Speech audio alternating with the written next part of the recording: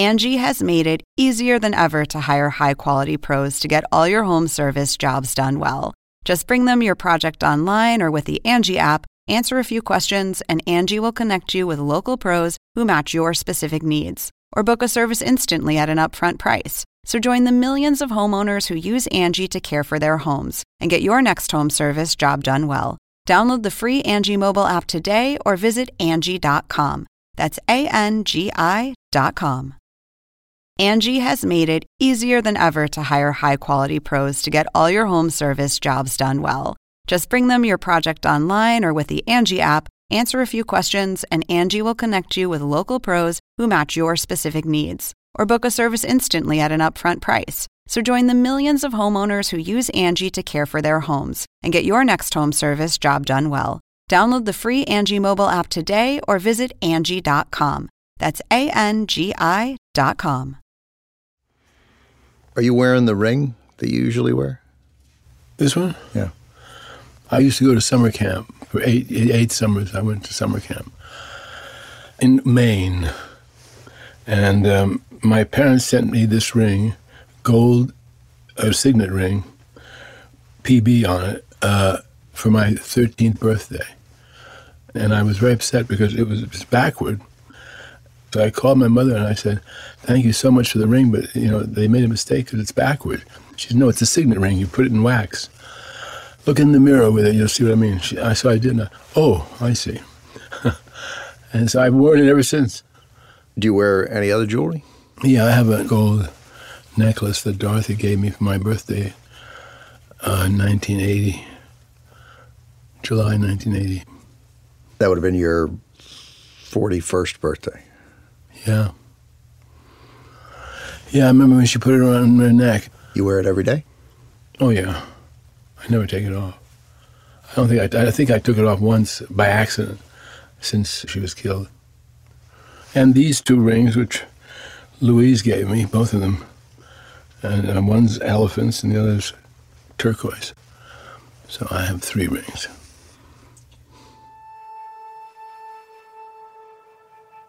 Three rings and a necklace. They all mean something to Peter. Mementos of his life and the people who matter to him. His mother and father, Dorothy, and another woman who would play a significant role in his life. Dorothy's sister, Louise.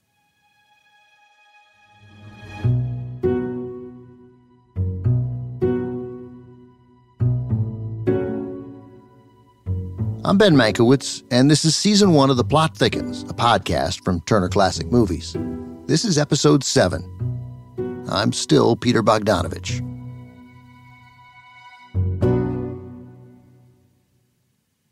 In the years after Dorothy's murder, Peter suffered. He stopped working. There were offers to direct, but he turned them down. What he did was search for some explanation of why Dorothy died. After she was killed, I read all those books you were told to read, and I didn't read them until after she died. Like the book about Job, or essays by Francis Bacon, or things that are supposed to make you feel better. None of them did. Sashi, Peter's daughter, remembers how isolated her father became. The entourage was gone. Everybody was gone. Fair weather friends. He didn't have parties anymore. He was devastated. It was like Camelot was exploded and just burned to the ground. And it just was heartbreaking. It's an understatement to say Peter didn't go out much. Really, he stopped participating in the world, but the world continued without him. Dorothy Stratton was planning to marry film director Peter Bogdanovich. Articles and movies about Dorothy's murder appeared one after the other. Dorothy was only 20 years old when she was murdered. Many were salacious. To Peter, they all got it wrong. And nobody knew what she was like, because she hadn't met that many people. Peter went to a therapist who encouraged him to write a book about Dorothy. He was depressed, and the therapist thought writing might help him focus. It was sort of a long blur. And then I decided to write the book, and then that was it for about 3 years. The book became The Killing of the Unicorn, a memoir of Peter's romance with Dorothy and an investigation into her death. That was the most difficult thing I ever wrote. It used to take me 2 or 3 hours to just get myself to sit down and start again. It was very tough, I must say. But I was glad I did it. In the book, Peter blames Hugh Hefner and the Playboy culture for Dorothy's murder. He wrote that Hefner and his empire encouraged the victimization of women. As you might imagine, Hefner was not happy about this. It set off a very public battle between them, one that lasted years, with the two men blaming each other. After the book came out, Hefner held a press conference. Dorothy's tragic death was motivated. Dorothy's death was not motivated by her association with Playboy, Hefner tells reporters. By her association with Playboy. It was the breakup of the marriage, he says, and the affair with Peter Bogdanovich. Because of the affair with Peter Bogdanovich. Two powerful Hollywood men, both grieving and guilt-ridden, fought it out in public. An angry Hugh M. Hefner denounced director Peter Bogdanovich and the book he wrote about Dorothy Stratton. Hefner claimed he had a stroke brought on by the stress of Peter's accusations. His stroke was, I would say, moderately severe. The media ate it up. Dorothy Stratton was Playboy's 1980 Playmate of the Year. I think that her death just absolutely devastated him. Peter and Hugh Hefner never spoke again. By 1984, Peter hadn't worked in 3 years. I was broke. Really broke. And they came to me and offered me masks. I've got this real strange disease, and it makes my face look real unreal. Universal Pictures presents a Martin Starger production, Peter Bogdanovich's Mask. Actor Eric Stoltz played Rocky, whose face was disfigured from an extremely rare bone disorder. Peter cast the singer and actress Cher as Rocky's protective mother.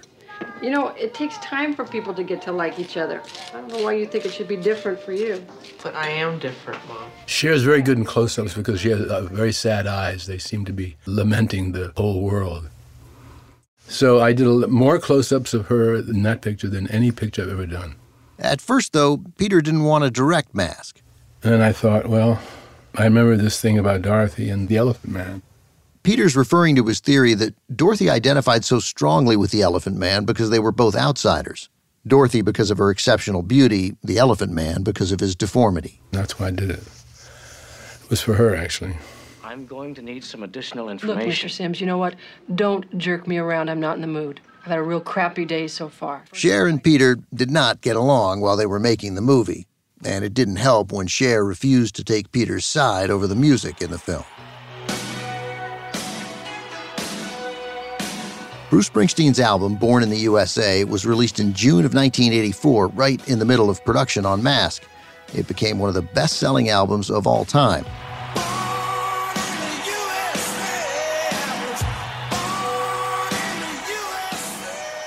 According to Peter, the real Rocky Dennis was a huge fan, so Peter asked Springsteen if he could use some of his songs in Mask. He liked Last Picture Show very much, and he liked my pictures. So he allowed me to use his music. Bruce said, use whatever you like except Born to Run. So I had about 5 or 6 songs in the picture. Peter thought it was all settled. He added the Springsteen music and submitted his final cut of Mask to Universal Studios. Then he took off to spend the holidays in Europe. And while we were gone, the bastards at Universal took all the Springsteen out and put in another singer, Bob Seger, whom I'd never even heard of. And they did it without my knowing. I came back and I was greeted with this. Went through the roof. I sued the studio, which was not a smart move.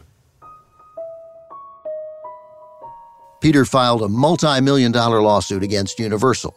He tried to block the nationwide release of Mask, arguing that Universal violated his rights to final cut and damaged the movie. The studio claimed Peter lost his rights when he made a longer movie than they'd agreed to. They also said the music budget couldn't afford Springsteen. Everyone told Peter not to sue. Everyone. Wouldn't listen to anybody, just went, boom, just did what I wanted to do, and sued the studio. They said, don't sue the studio. I sued them anyway. I was not on all cylinders, you know. Universal released Mask with music by Bob Seger. Seger may not have been Bruce Springsteen, but he'd been an enormously popular rock star since the mid-'70s. Even without Springsteen, Mask was Peter's biggest hit in over a decade. Peter Bogdanovich's Mask, a superb new film that is certain to be... Critics gave Peter some of the best reviews of his career. This is a wonderful example of a couple of comebacks because both Peter Bogdanovich and... Audiences liked it too. It did well at the box office. This should have been a win for Peter, a career highlight, but it didn't feel that way. It would have been hugely successful with Bruce, obviously, because without Bruce, the picture was depressing, sad and depressing. With Bruce, it was sad and uplifting. Eventually, with no prospect of winning, Peter dropped his lawsuit. Peter went to Cannes to promote Mask, and even though Cher won Best Actress there, they didn't celebrate together. Peter knew things weren't going well for him, that he was damaging his reputation in Hollywood. So he left for Spain to get away from it all. And I stayed overnight somewhere, and I can't remember where it was. And I remember lying in bed thinking, I am in deep, deep, deep shit.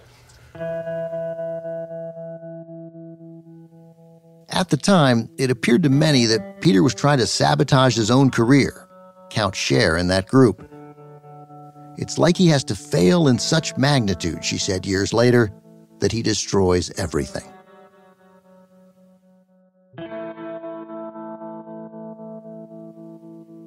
At some point in 1984, Peter and Orson Welles started talking again, only occasionally and briefly, never quite recapturing their old friendship. I was pretty miserable at that point. The book on Dorothy, I think, came out in 84. And he never talked about that to me, ever. Orson knew that the woman Peter loved had been murdered, but he didn't call Peter at the time of Dorothy's death, and he never brought it up in the years after. No. Never, not a word. He was pissed off at me. I get that he was pissed off at you, but you would be within your rights to be pissed off at him. Well, I wasn't, but, What about now? No, I love him. I don't hold that against him. On one of those calls with Orson in late September of '85, there was a moment where Peter felt they turned a corner, that maybe they could find their way back to where they once were.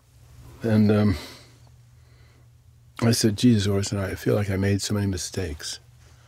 And he said, well, it does seem to be impossible to go through life without making a great many of them.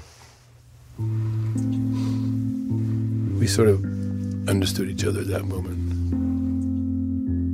A week and a half after that phone call with Peter, on October 10th, 1985, Orson Welles died at his home in the middle of the night. He had a heart attack. He was 70 years old. The obituaries for Orson were long and colorful, describing a child prodigy, a force of nature in film and theater, and a man of unfulfilled promise. The New York Times obit included this passage. For his failure to realize his dreams, Welles blamed his critics and the financiers of Hollywood. Others blamed what they described as his erratic, egotistical, self-indulgent, and self-destructive temperament. But in the end, few denied his genius. That same obit recited something my grandfather, Herman Mankiewicz, once said about Orson. There, but for the grace of God, goes God. You know, when somebody as overwhelming as Orson Welles has an impact on your life, after a few years, after a few months maybe, you forget the shit and just remember the good stuff. Because he gave me a lot. He taught me a lot, and not just tipping. He taught me how to tip. Give him a lot at the beginning and then reduce it. That was one tip. He had a lot of fun, a lot of laughs. Many people, myself included, it's hard not to look at your relationships with Welles, with Hawks, with Ford, with Hitchcock, and not think that you're searching for some paternal relationship there. Well, Jerry Lewis said that. He was interviewed about me, and he said, I think Peter's looking for his father. And I thought that was an interesting remark. Maybe he's right, because my father, as I said to you, wasn't very demonstrative. I mean, I know he loved me and so on, but he wasn't demonstrative. He didn't rave about the movies. He didn't talk to me about sex or any of that stuff. We never had those kind of conversations. And I did with Orson. And I guess I was looking for a father figure in a way. Over the years, people have accused Peter of name-dropping, with Orson's name being the most prominent one dropped. There's probably some truth to that. Peter was certainly aware of the social capital he got from mentioning his friendship with the great old directors. But the other side to that is the more human side. Both before and after Orson's death, Peter, more than anyone, championed Orson's movies and ideas. Through Peter's stories, he kept Orson alive for people. Whether Orson deserved such loyalty is another question. Peter seems to have answered that question for himself long ago.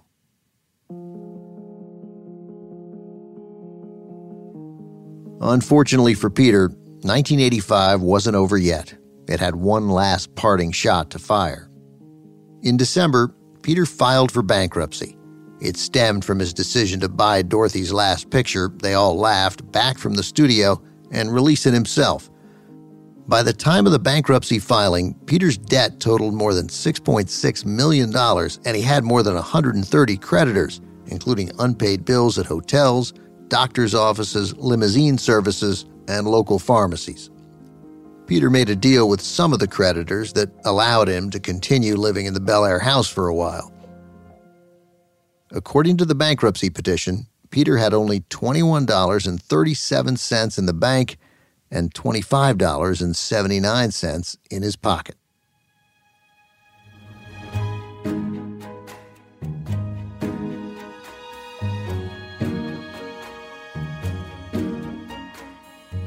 Coming up after the break, Dorothy's sister Louise tells us about her relationship with Peter.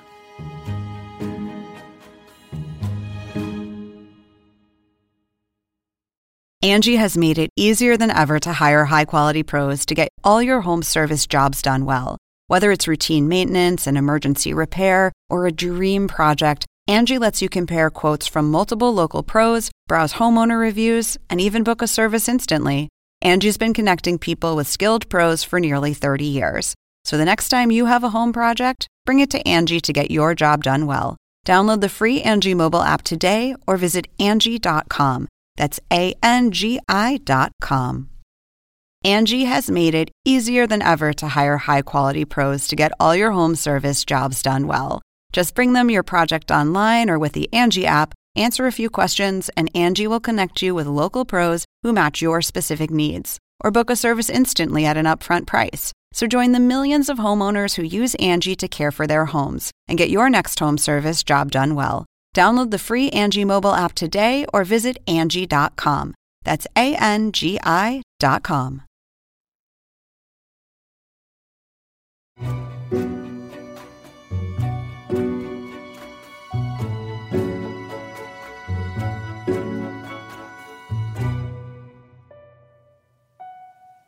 I've heard Peter say he experienced a form of insanity during the 5 years after Dorothy's murder. He was taking Valium to calm his nerves and sleeping pills to rest. He lost weight. There was the bankruptcy and Orson's death.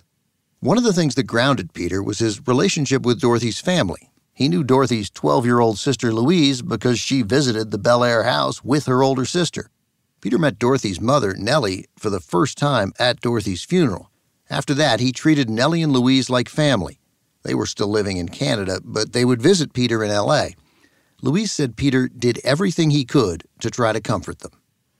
He would get his daughters on holidays, and we would share the holidays together. He would just take us to Disneyland. We took a trip to Europe. We went to visit my mother's family in Holland. And, getting through that really dark time, he made it as comfortable as he possibly could. Louise is in her early 50s now, though she doesn't look it, with her long blonde hair and her laid-back style. She's both an actor and a producer, and she's writing her own book about Dorothy. Louise remembers everything about that time. She says Peter helped support them financially, paying their bills and for Louise's education. My sister started to put money aside in a bank account that she opened for me when I was really young for braces on my teeth. And Peter followed through and carried that on and got that completed for me. And that was a big thing, when I was young. Louise says Peter wanted them to be a family, like they would have been if Dorothy were still alive. I believed he was going to marry her and have a future with her. So I believe that he just wanted to continue something that he was going to do anyway. Dorothy's memory hovered over the family long after her death. Nellie struggled to talk about her daughter. Her name was rarely mentioned. Listen, I know how it is because my mother was like that. She wouldn't talk about it. My brother, who died when he was 1.5 years old, when I finally did talk to her about him a year or two before my mother passed away, she could hardly talk. And it had been, 50 years or something. There's just certain things you can't talk about. So Peter and Louise talked about her, especially while Peter was writing the book, The Killing of the Unicorn.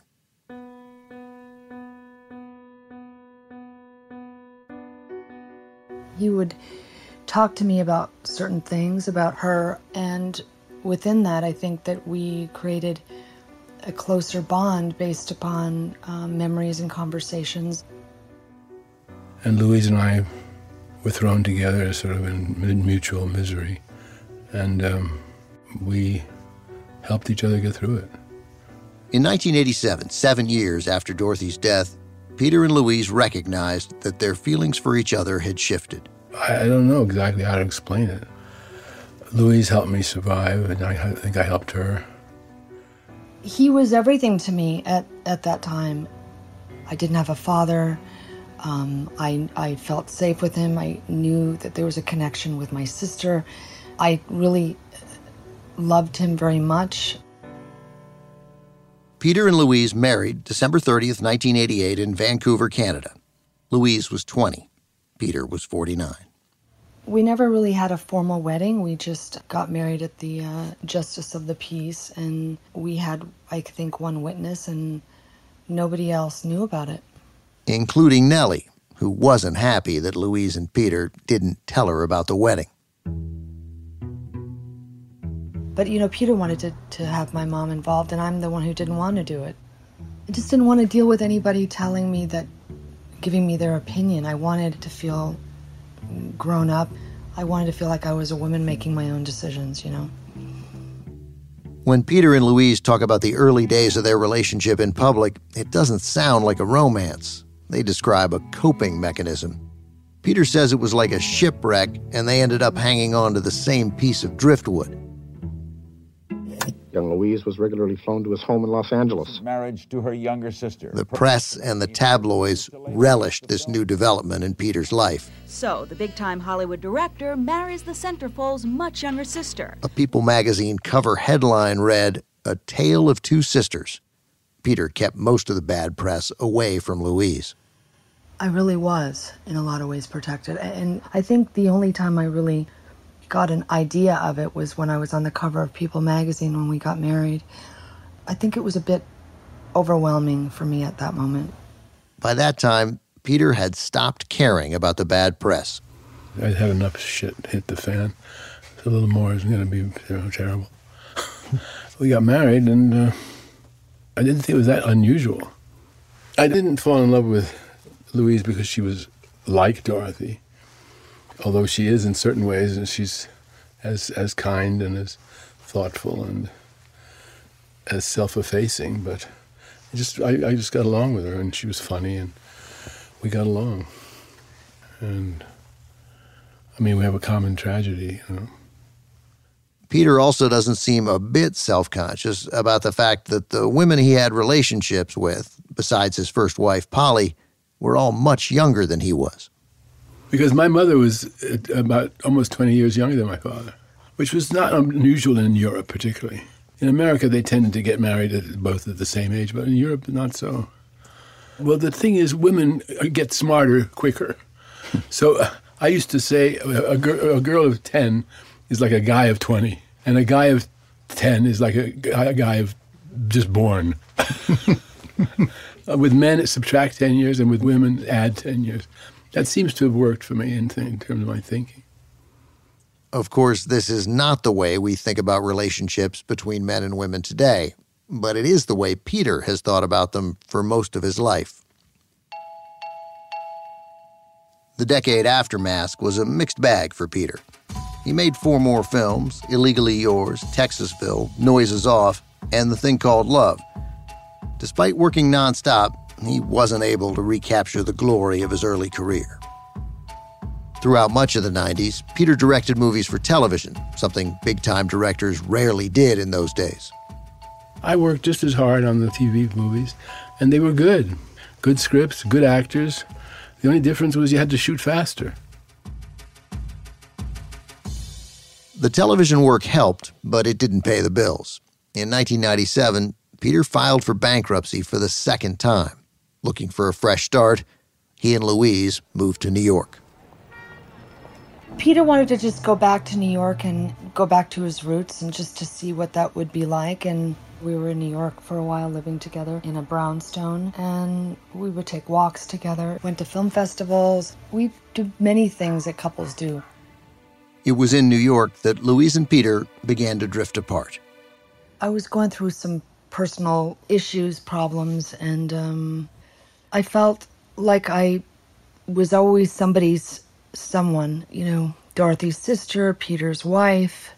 I just felt like I wanted to find myself, and we separated for a while.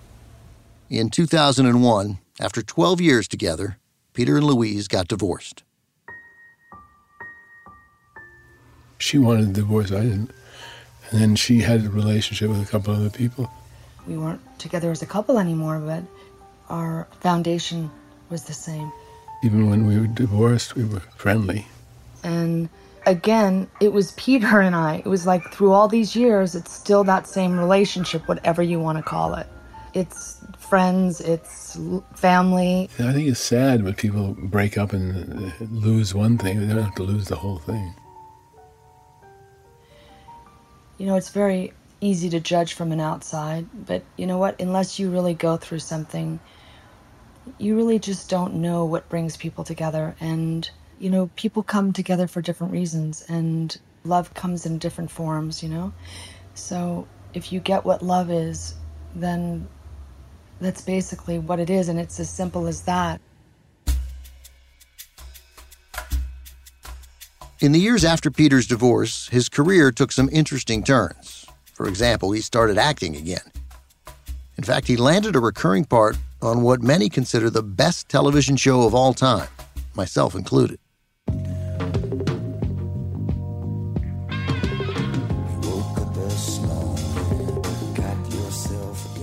Peter got a call from David Chase, creator of HBO's groundbreaking show about a mob family. Are you in the mafia? I'm in the waste management business. Everybody immediately assumes you're mobbed up. It's a stereotype, and it's offensive. He says, we're doing a series called The Sopranos. It's going into its second year. I said, yeah, I heard about it. I haven't seen it. Well, our leading character is Tony Soprano, having problems with his therapist. And she's so harried by him that she needs a therapist. And we wondered if you'd like to play that. Sure, why not? Look, I need you as a colleague to tell me that I did the right thing. You've got to ask yourself why you became a psychiatrist in the first place. If it was only to help people to stop smoking or biting their nails, then so be it. And nothing wrong with that. Peter played Dr. Elliot Kupferberg, the therapist to Dr. Jennifer Melfi, played by Lorraine Bracco. Yeah, she was very good. Although she never did the same scene the same way twice. So I didn't quite know exactly how to deal with that, but I just followed my instinct. But that was what we did. We did it for, I don't know how many shows I did, 15 or something. And I directed one, too. I loved it. It was really fun. Wonderful writing. The dialogue was great. And Peter knew what to do with it. Rescue fantasy. Dr. Kupferberg became a memorable Sopranos character. I only suggested you reevaluate your work with Leadbelly or be prepared to deal with moral and possibly legal consequences. Leadbelly? Who's that? Come on. The answer is a female opera singer and gangster. Da da da da da. Elliot! Da, da. Soprano. During the show's run, a reporter said to Peter, "It's been so long since your last film, a whole generation only knows you as Dr. Melfi's psychiatrist." Peter's response, "As long as they know me."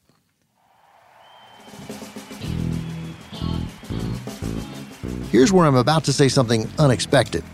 In 2006, Peter Bogdanovich went on tour with a rock band. I'm going to try this one for you. I haven't sung this song since the last time we were here 13 years ago. He was shooting what became a 4-hour documentary on Tom Petty and the Heartbreakers called Runnin' Down a Dream.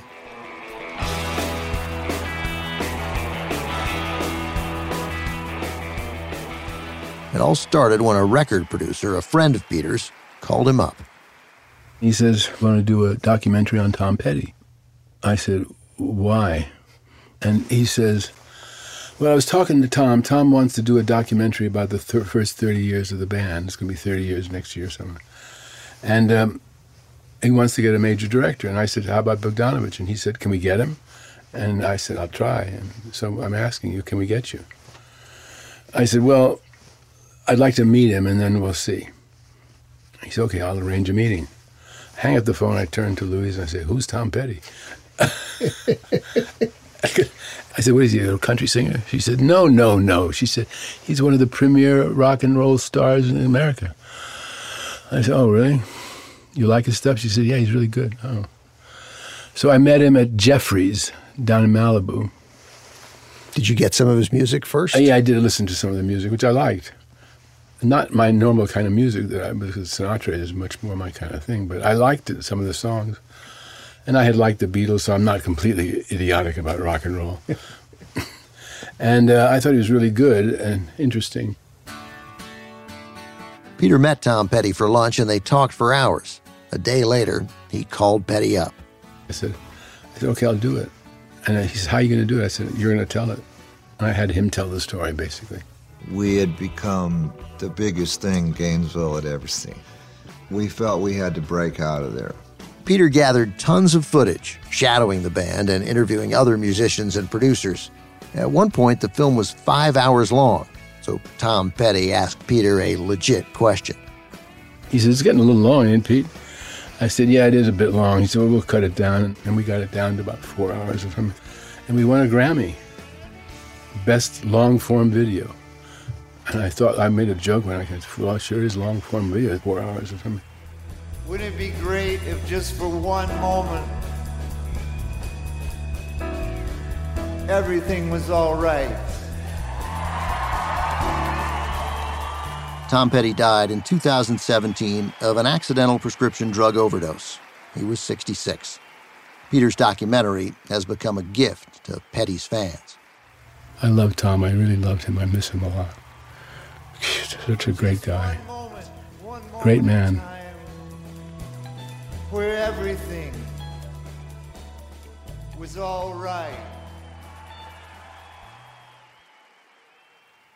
While Peter remained close to most of the women in his life, Sybil, Monica, and Louise, he did not have a close relationship with his first wife, Polly. After their divorce, Polly continued working as a production designer. She picked up an Oscar nomination for Terms of Endearment. She also became a successful producer, making films like Say Anything, The War of the Roses, and Wes Anderson's first film, Bottle Rocket. Polly was widely admired in Hollywood for her taste and vision, and for her ability to guide projects she believed in over the finish line. All of the things Polly was good at, mentoring, connecting people, fueling the energy of a project behind the scenes, these are subtle but vital contributions that are rarely celebrated in Hollywood history, but they are often what get great movies made. In 2001, Polly was living in New York with her and Peter's youngest daughter, Sashi. Polly was sick. She had ALS. Peter went to visit her. And I apologized for the pain I'd caused her. She apologized to me for the pain she'd caused me. We laughed about something. I went over and messed up her hair a little bit, and she smiled, and that was the last time I saw her. 3 months later, Polly died. She was 72 years old.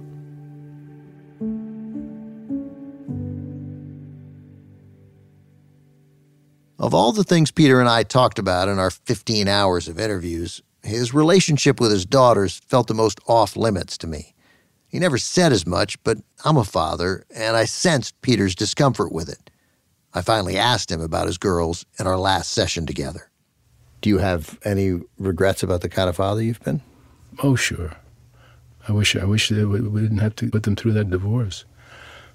Not easy for the kids. Never as easy for the kids. Because the kids are torn. They love us both. And what are they going to take sides? And all that? It just was a mistake. We did talk to Peter's daughters. They were honest, but forgiving. Peter's oldest daughter, Antonia, is a director working in Hollywood. When she looks back now, she recognizes the loneliness of growing up with two parents off making movies. I would say it wasn't the easiest childhood because my parents weren't around a lot. I didn't get to see my dad as much as I would have liked to.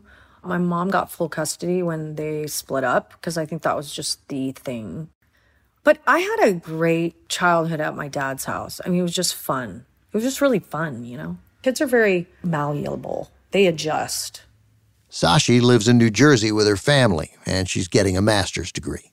My dad has always been really good at trying to maintain a relationship with me, and he always calls, and he used to call when he'd get on a flight, and he's kept it there. She worked in films for a while, then decided to get out. I hate the film business. I hate that they dropped my mom when she turned 60. I hate that, they think some of these movies are the best movies ever made, but my dad can't get a job. This business is so hard on old people, on older people. And it's such a disgrace, really, because, my dad was able to learn so much from Orson and John Ford and Howard Hawks and all these people. And I don't know. It's worth arguing that Peter's greatest contribution isn't his films. It's all he's done to preserve and champion movie history. Over the years, Peter has written more than 10 books. In 1997, Peter published a book called Who the Devil Made It. It's a vital resource. 800 pages of interviews and stories with some of the most important directors in Hollywood history. He followed it up in 2004 with Who the Hell's in It, featuring interviews with actors. These books by Peter have become part of how we understand classic movies. The best thing to do is to tell a story as though you're seeing it. All I see is a rectangle. I thought it was one of the great pictures of all time. Ford, Hawks, Hitchcock, Orson. They were interesting. They were fascinating. I'd seen their work, and it was fascinating to see how much they were like their work, or not. It was all very interesting to me. I learned a lot from them, just that knowledge, One of our earliest conversations, yes. There's a conversation Peter had with Orson Welles back in 1969 that has stuck with me. Peter was only 30 at the time. He likely didn't feel it so acutely. He had his whole career in front of him. But Orson was 54. Peter mentioned that directors in their 70s, like John Ford, were having trouble getting work. The next day, Orson brought it up again. I was thinking last night, it made me so sick what you told me about all these old directors who can't get jobs. And I was thinking of these conductors, Klempera, Barberoli, Toscanini. I can name 100 almost in the last century who were at the height of their powers after 75 and were conducting at 80. And who says you're over the hill? I know. It's so awful. I believe that Ford today would give us better pictures than he has ever made. Orson goes on, because it's only in your 20s and in your 70s and 80s that you do the greatest work. It's youth and old age that the greats are done, and we must treasure old age. Genius, the capacity to function in old age, and not send them. Orson went on to tell Peter about a movie he wanted to make about an old director in his last days. I don't want to tell it. It'll blow it for you? It'll blow it for me. I'll say a few words. He is all the big macho, hairy-chested fellows, basically Ford. The director is a big macho, hairy-chested guy, basically John Ford and John Huston with a sprinkle of Hemingway thrown in. He spends his summer in Spain on a boat with a man making a movie about him. And things are coming to an end for the director. Best picture I could ever make, You got to make it right away. Right away. Forget that. Orson never finished that movie. Peter did. He and Frank Marshall rescued the footage from a vault in Paris and then oversaw the editing. Mr. Otterfield here wanted to be an actor, and he saw one of my films. He is a rough magician, isn't he? The Other Side of the Wind was released in 2018, 33 years after Orson's death.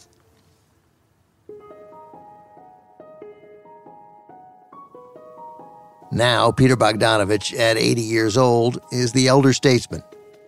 Younger directors like Quentin Tarantino have become friends with Peter. They talk to him about his movies, and they champion his work. Quentin was so important in terms of reviving the interest in They All Laughed, because he put it on a list of the 10 best movies of all time. Well, it gives you a certain encouragement that the younger generation likes your work, and you don't feel like an old fart, you know. Rian Johnson, who directed The Last Jedi and Knives Out, is a fan as well. Johnson has the movie poster for At Long Last Love on one of his walls. Peter has also grown close to directors Wes Anderson and Noah Baumbach. Wes and Noah call me Pop, which I allow. And I call them my sons. Peter says they've offered to help him produce a movie he's wanted to make for a long time. This is the one I've been working on for 30 years or more, called Wait for Me. It's a ghost picture. There's 6 ghosts in it. They're all friendly ghosts, however. I'm quick to say it, they're friendly ghosts. It's about a movie maker, a filmmaker, who's been married 6 times and has 6 daughters and 6 ex-wives. And his last wife, she wasn't an ex, she died in a plane crash 6 years before the movie starts. And she died in this small plane crash with 2 of his best friends. And it's really a comedy drama. It's kind of funny, kind of sad. And it's my best picture, I think. It was just very hard to make because there's so many characters. I mean, you weren't married 6 times and you didn't have 6 daughters, but... I feel like I did.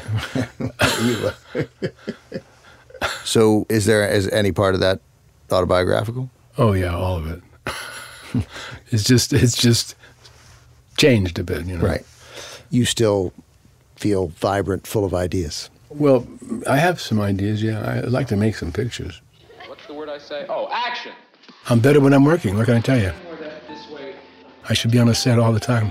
Let's try this.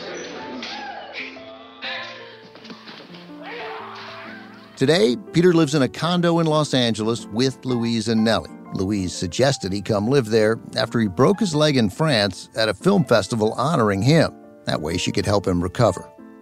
During one of the last interviews I did with Peter, he talked about how much he likes to sing.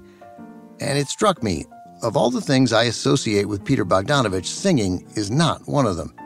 But it turns out singing makes him happy. Not long ago, Louise bought him a karaoke machine. I find that when I'm singing, when I do something creative, when I'm doing something creative, even singing, it really makes me feel better. I feel better when I'm finished than I did when I started, which is the whole point. So now I have this image in my head. Peter Bogdanovich, in this small condo he's sharing with Louise and Nellie, pulling out the karaoke machine with its handheld mic and small speaker. Maybe he ropes Louise and Nellie into it. So there they are, these 3 survivors. Peter checks the mic and, of course, chooses a Sinatra song. It's not that hard to imagine it. Peter doing one of the things he does best, performing for an audience. Remember, that's how he made his parents happy all those years ago. And now it seems he's learned how to lift his own spirits. He sings for himself. In all the old familiar places that this heart of mine embraces all day through, in that small cafe, the park across the way, the children's carousel, the chestnut trees and the wishing well. I'll be seeing you in every lovely summer's day, in everything that's bright and gay. I'll always think of you that way. I'll find you in the morning sun, and when the night is new, I'll be looking at the moon, but I'll be seeing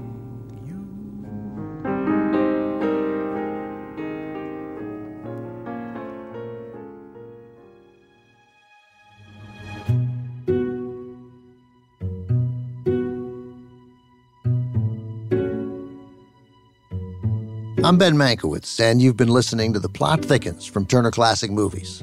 Stay tuned as we'll have some bonus episodes coming soon. Our whole team is so happy you listened.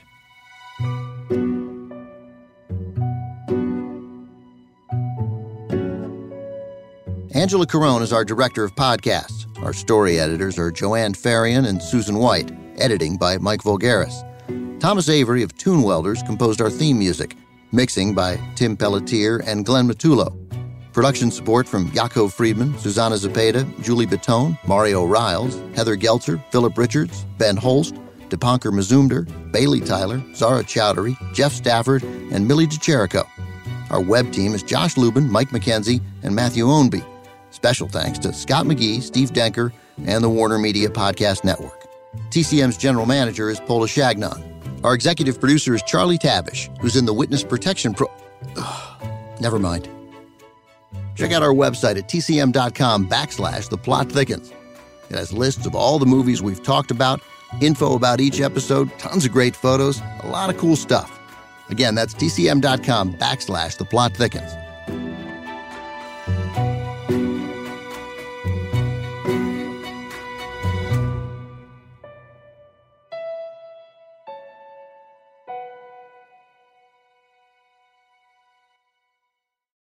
Angie has made it easier than ever to hire high-quality pros to get all your home service jobs done well. Just bring them your project online or with the Angie app, answer a few questions, and Angie will connect you with local pros who match your specific needs. Or book a service instantly at an upfront price. So join the millions of homeowners who use Angie to care for their homes and get your next home service job done well.